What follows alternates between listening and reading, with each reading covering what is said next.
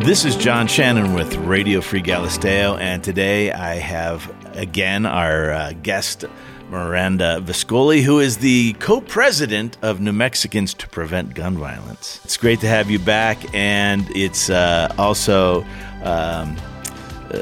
with the fact in mind that we've had two mass shootings here in New Mexico within the, past 3 weeks?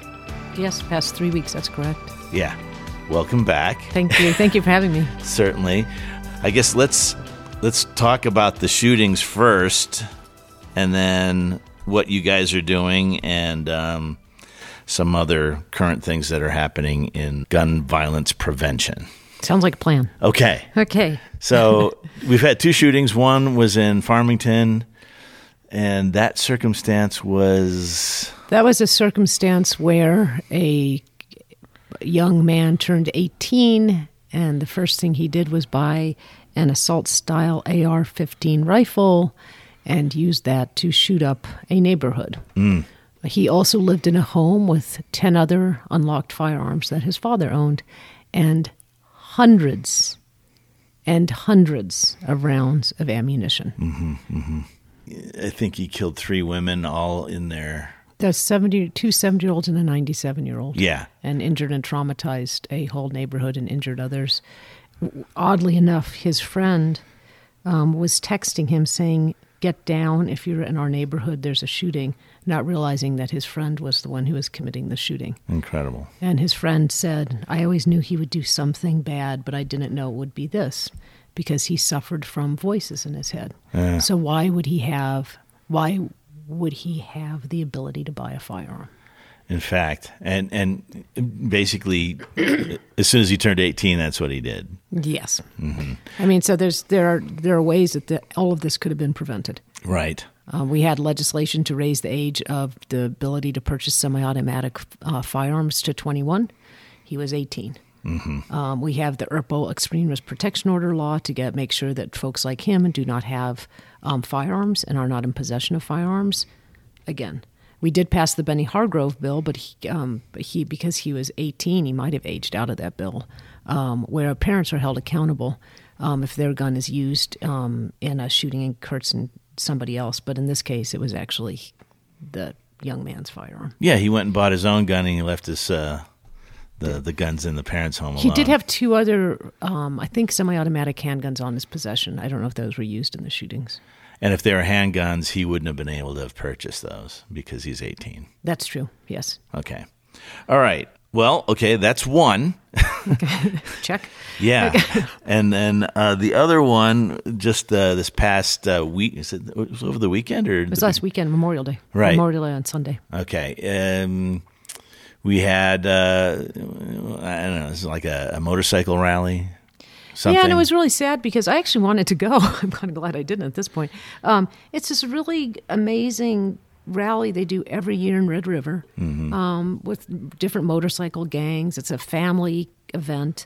And this time there was some motorcycle gang rivalry that ended up in a mass shooting. And now, sadly, that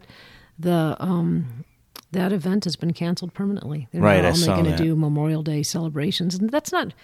I mean, that was a great event for people who have motorcycles to get together. And right. It was a fun, friendly family event.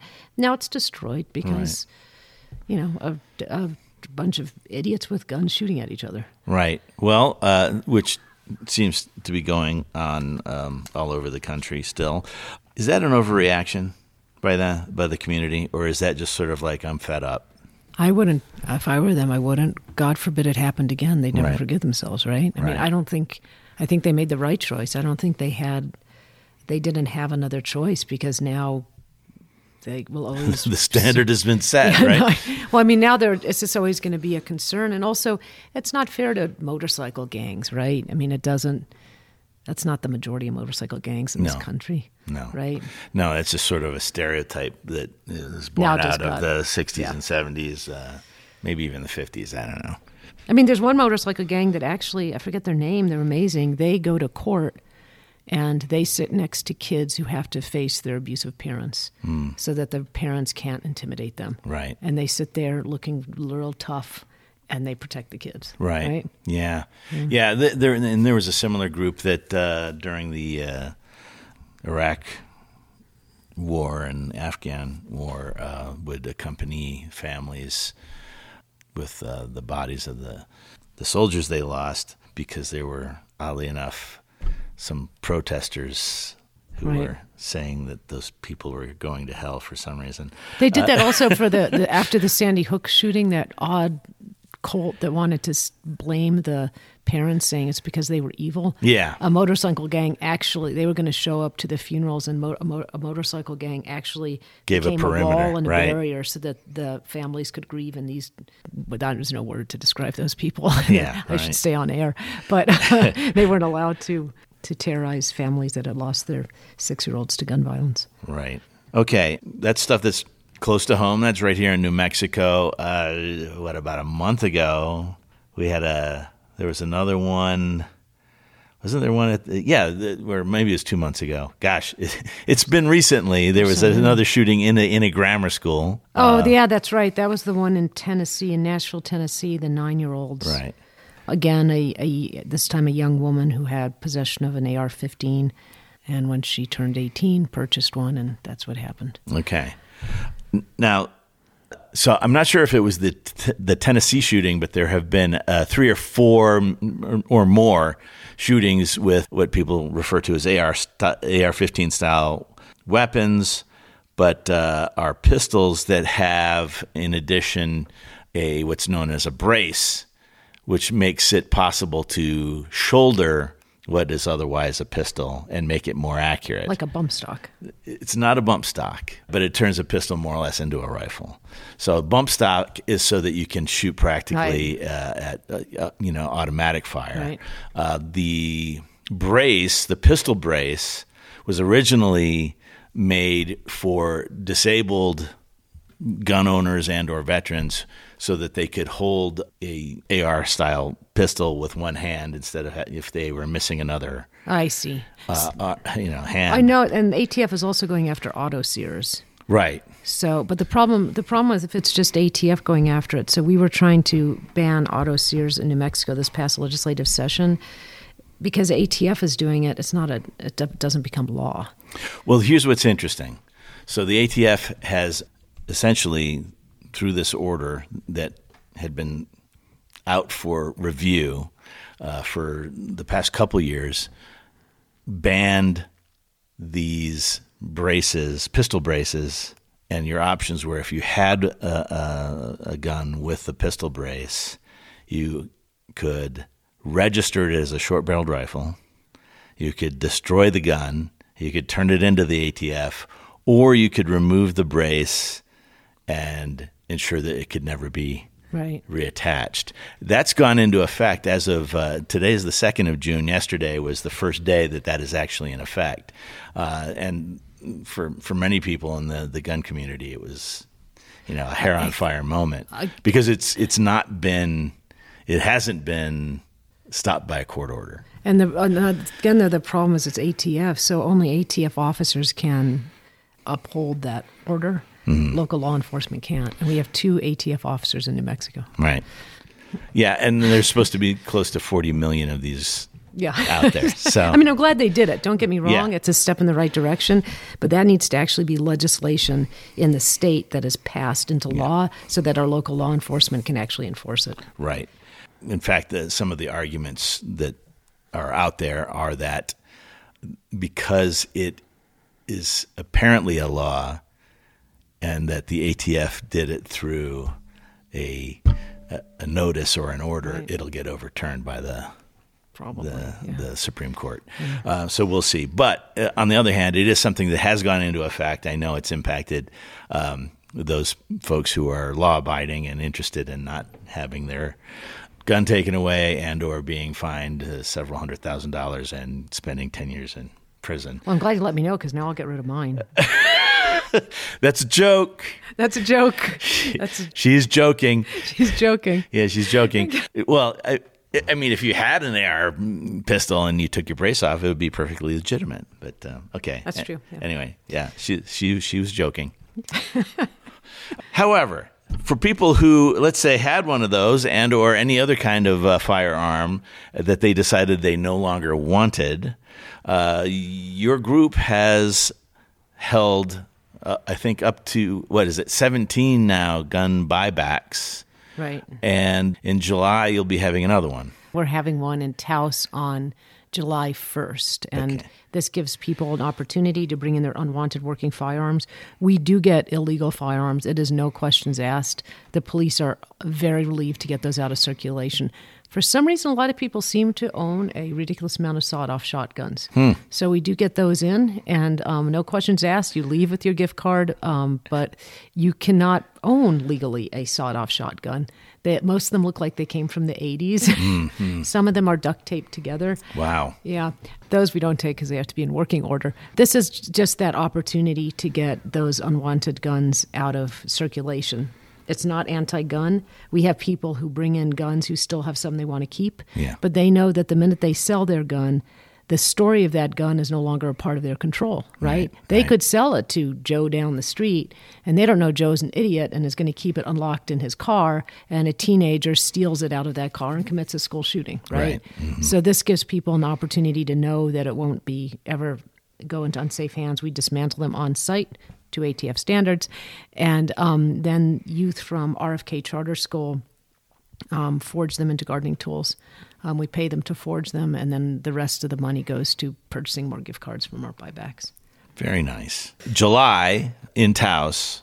And it goes from 10 to 1, and we'll be there till the very end, but if we run out of gift cards, then you can still turn them in, but we won't have gift cards. So if you want to make sure that you're going to get your gun, get the gift cards, get there early. Mm-hmm. We give Amazon, Walmart, Smith's, Chevron Gas, and Target cards. Right. Okay.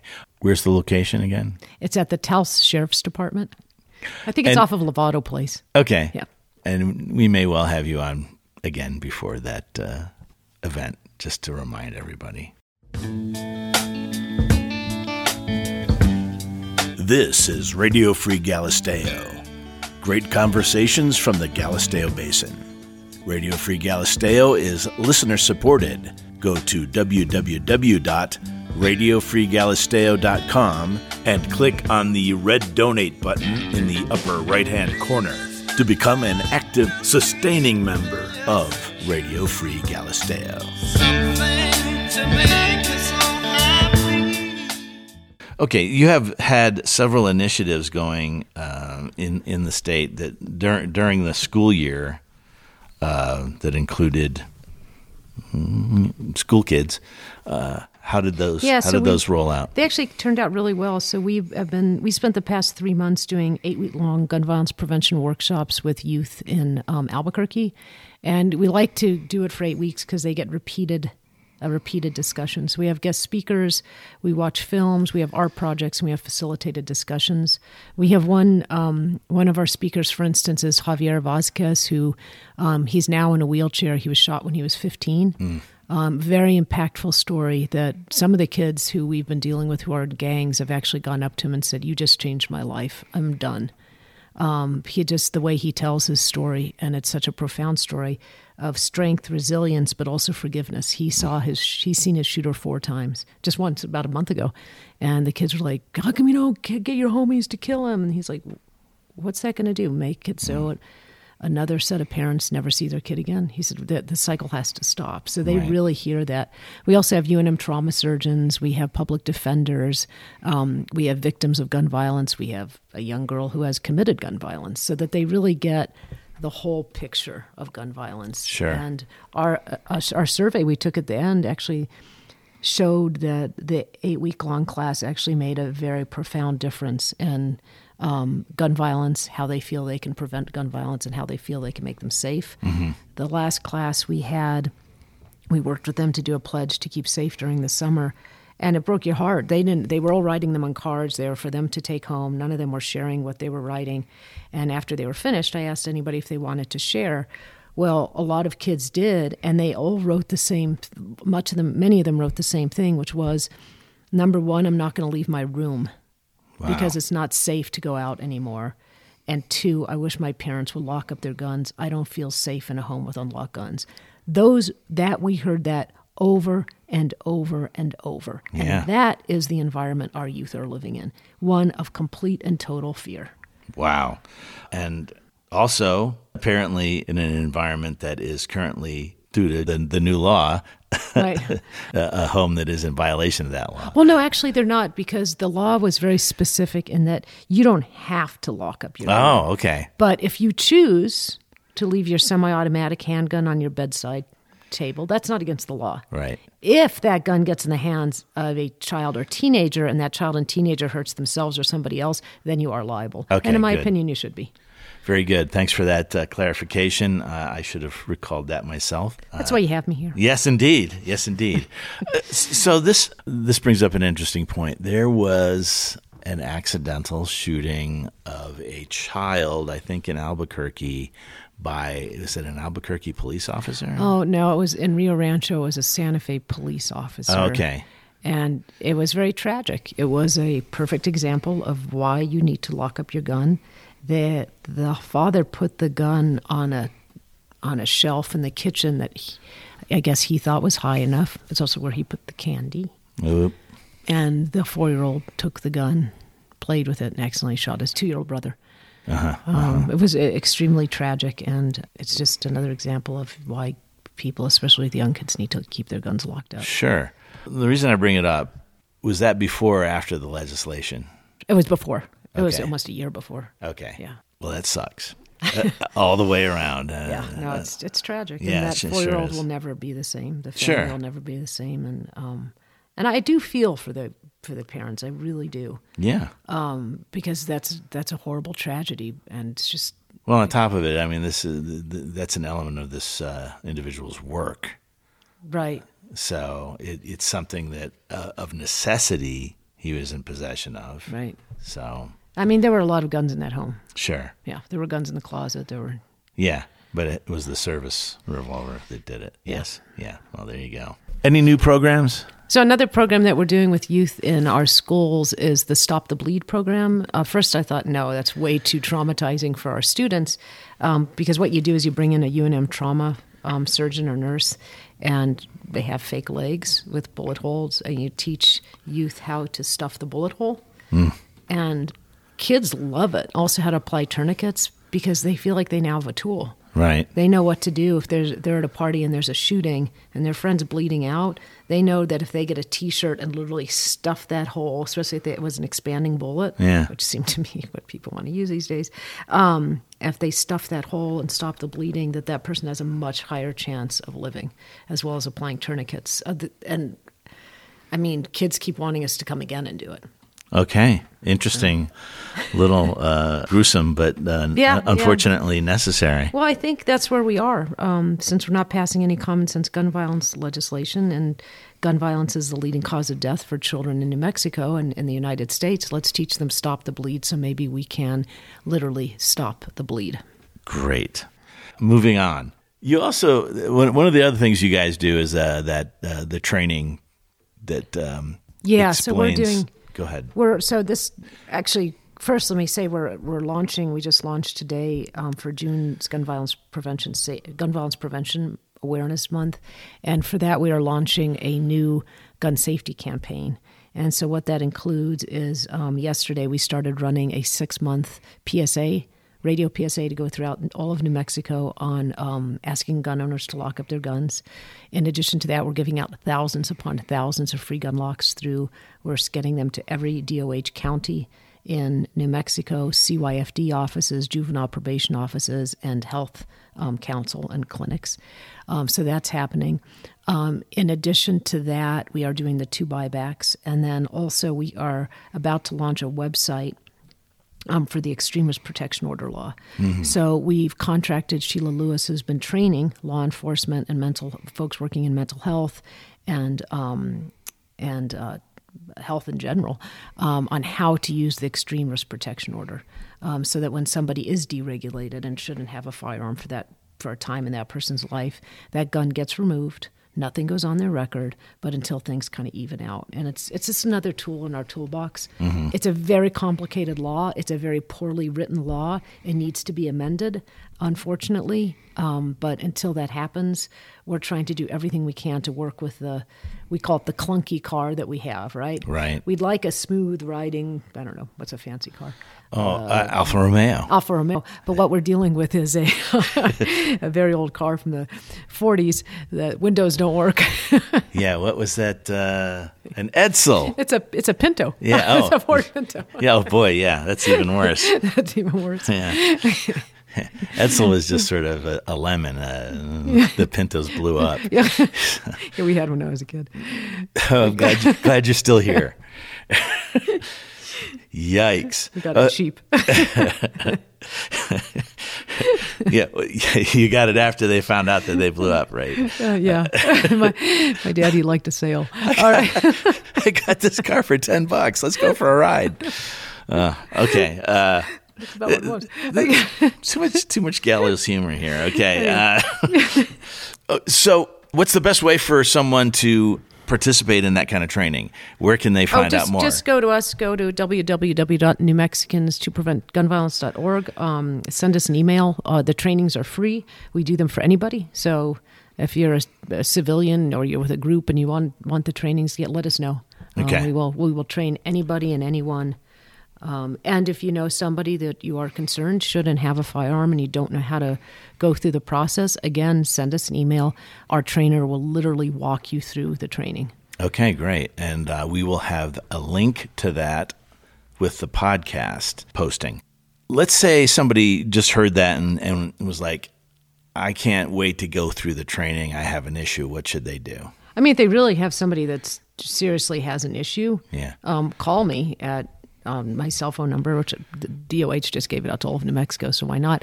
My cell phone number is 323-394-1131. Call me, text me, and we will get you taken care of. Okay, very good. This is for the protection order. This is for the extremist protection order. So if, your uncle, I don't know, suddenly drinking a lot and getting pretty angry, seems pretty deregulated and has a bunch of firearms, you can petition to have those removed and save that person's life. Okay. And maybe it is uncomfortable, but it saves that person's life. And nothing goes on their record. Nothing hurts their job. Nobody knows. It's kept very quiet. Mm-hmm. So it's not like suddenly, the whole town's going to know. It's not like calling the sheriff and having them run over.